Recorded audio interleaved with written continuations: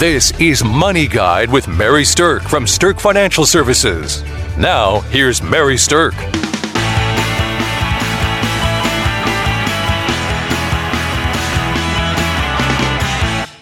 How many people do you think actually get divorced a day in the United States? Oh, boy.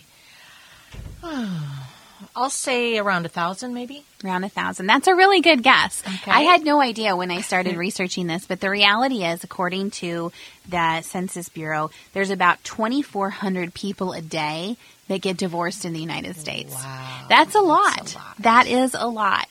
And so, that's why we do specialize financial planning for a divorce. Now, there's planning that you can do during the divorce, but today what we're going to focus on is what to do once that divorce is final. Okay. So let's talk a little bit about some divorces that have happened out there. I just kind of get a kick out of these. The largest divorce that ever was on record was actually between Mel and Robin Gibson in 2009. And that still stands today as the largest divorce that is on record. They had a settlement of, he had to pay his wife $425 million. Wow. In that divorce settlement. My goodness. That's staggering. That's a number that not many people can relate to. Oh, no. Well, and the celebrity who has been married and divorced the most is actress Zsa Zsa Gabor. And how many times was she married? 9. Oh, my goodness. 9 times. Wow. I myself have been divorced, and it's not something I can contemplate going through 9 times. No, once was enough for me, actually. Yeah. Well, and the shortest celebrity marriage that's on record is actually Britney Spears, and she was married to Jason Alexander for a grand total of 55 hours. Wow, so Kim Kardashian isn't doing so bad, huh? Yeah, maybe not.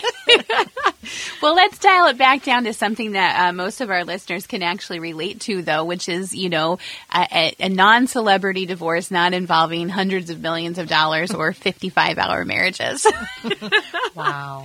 So, okay, when your divorce is done, the very first thing that I would recommend that you do is assess your situation. Okay. Following a divorce, you really need to get a handle on your finances. You need to take into account that you have lost one of the incomes, your former spouse's income that used to be coming into your household. You might now have expenses that you didn't have before, so you have to figure out how you're going to budget for things. Maybe you've taken on a new housing payment, you've got a new car loan, but ultimately you have to come to a realization that the lifestyle you lived before is probably going to be different because you don't have as much income coming into a household, and you probably have similar expenses as you did before. Yes. So the very best thing that I can recommend is that you make sure you've gone through and done a great budget for yourself so you understand your cash flow. I wish I'd known that.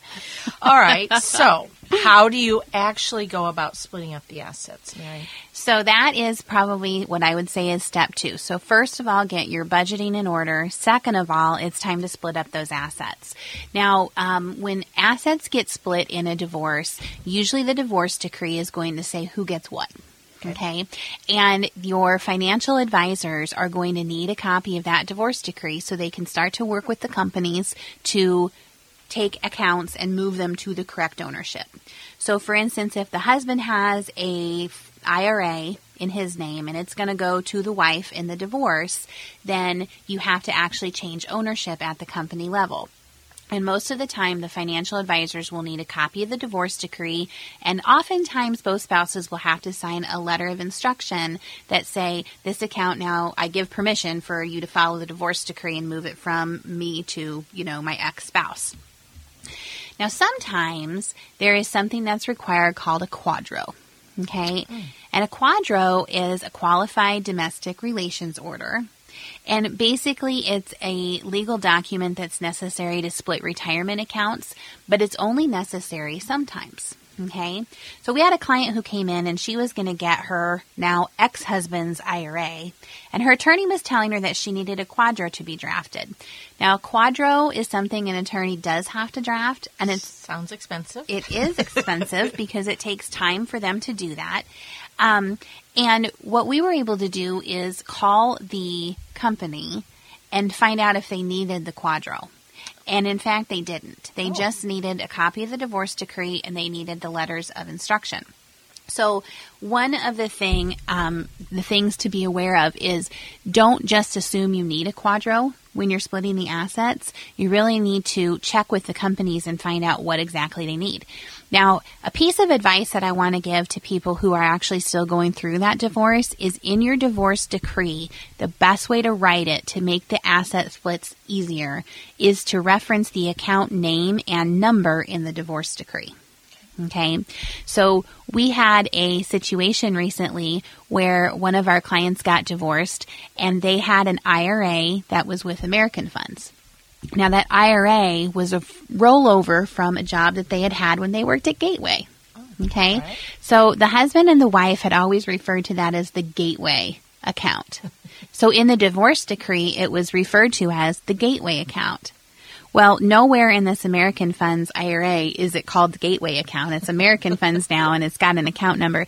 And so we did have to have a QDRO drafted for that because it was called something different in the divorce decree than what it was called in real life. Oh, that makes so sense. Make sure that when you're drafting that decree with your attorneys that you're actually listing account names and numbers the way they are, not necessarily how you just refer to them.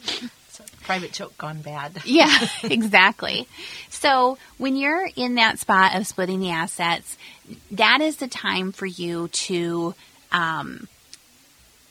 get them split, get them into your name, but then I would suggest that you possibly pause for a moment. Oh, okay?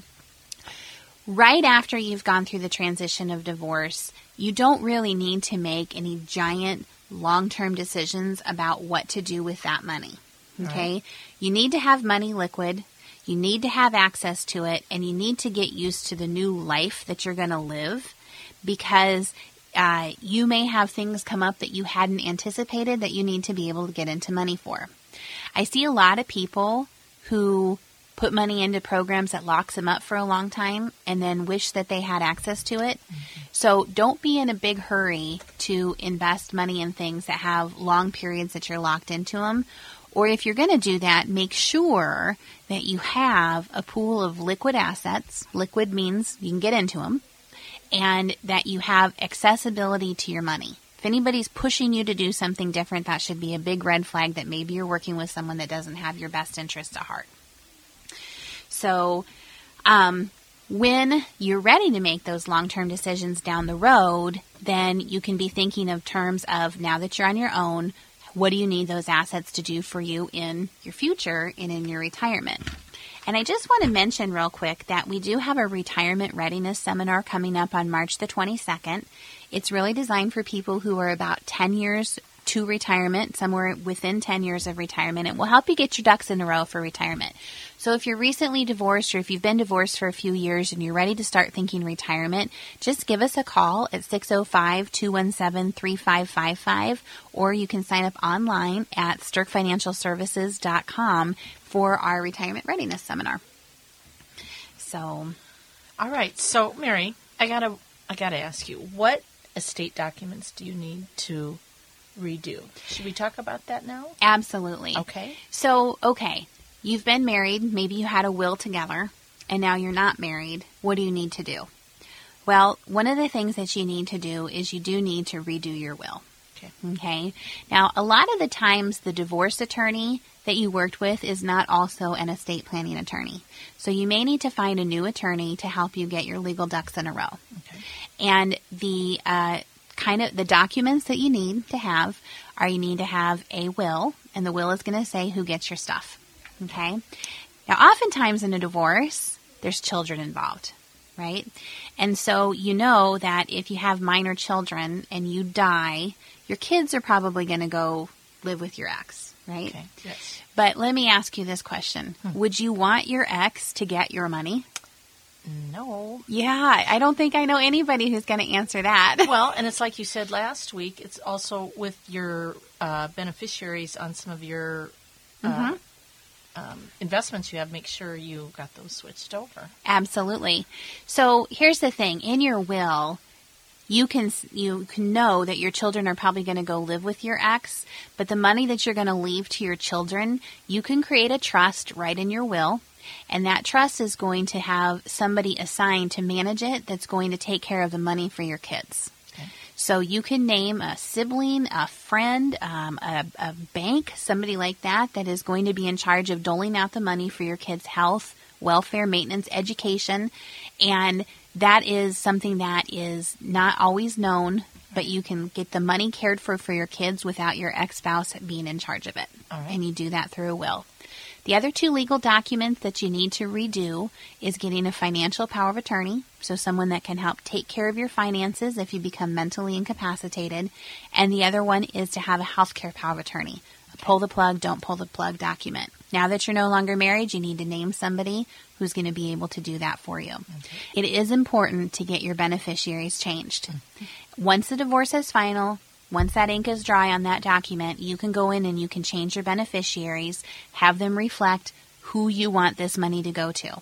If it's minor children, you want it to pass through your will so it can be held in the trust. If it's not minor children, then you just need to get some new names on those documents and make sure that the money is going where you want the money to go. Okay. So feel free to give us a call. We have a great kit put together. It's called the Post-Divorce Financial Kit. It has a lot of different things in it, like a budget, a bill pay sheet, a checklist for what to do once you get divorced, information about insurance and house maintenance and things like that. We've tried to put together a great resource for people once that divorce is done. So call in 605-217-3555.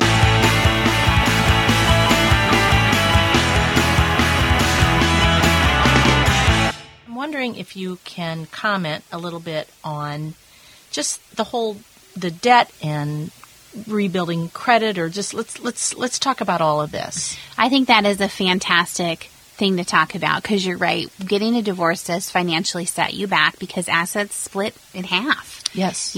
So being able to take what you have now and then build something going forward is really important. And the first thing that you want to look at to rebuild is your debt load reduction, okay, and then your credit. Okay. So on the debt, let's talk about that for a minute. First of all, you have to get really honest about where you are. And sometimes this scares people, because maybe the debt feels overwhelming or you're just not sure what to do. But the first thing I recommend you do is just get really honest about where you are, which means pull together your balances, pull together your interest rates, pull together what your monthly payment obligations are. And that's step one. Yeah. Step two is to build what we call a debt snowball. Now, a debt snowball is not something that I came up with. That's a Dave Ramsey term. But a debt snowball basically says, here's all your debt. There is a best way to pay it down. Okay? Sometimes it's focusing on the highest interest rate first. Sometimes it's focusing on where can you get the most wins most frequently, meaning paying off little pieces of debt. And the idea with a debt snowball is once you pay off something, you take the payment you were making there and you apply it to the next thing. Oh, sure. And then your payments get bigger and bigger. You're paying off things faster and faster. And having wins more frequently means that you're paying things off and getting them out of your life, out of your head. Oh, you feel in control. You're empowered. Absolutely, yes. So we can help you build a debt snowball. That's actually something that one of the certified financial planners in our office has created a great platform to build that, and then help you figure out how to pay that debt off a lot faster using smart methodology to do it. The next thing, though, is you want to take a look at your credit. All right. So there are different free places where you can get your current credit score. Okay. Right. And then there are some tips and tricks to rebuilding your credit. I'm just going to go over a couple with you right here. Yes, please. So, okay. One of the things is when you have credit cards, the ideal number of credit cards to have is actually 3. Now, I don't mean store credit cards. I mean like MasterCard, Visa, Discover. Okay. And so if you have 3 credit cards, that's the ideal number from a credit perspective. And then the magic number is that you don't carry a balance on there that is more than 1/3 of what your credit limit is. Okay. So if you have a $1,000 credit limit, you really don't want your balance to ever be more than about $300 on there. Okay.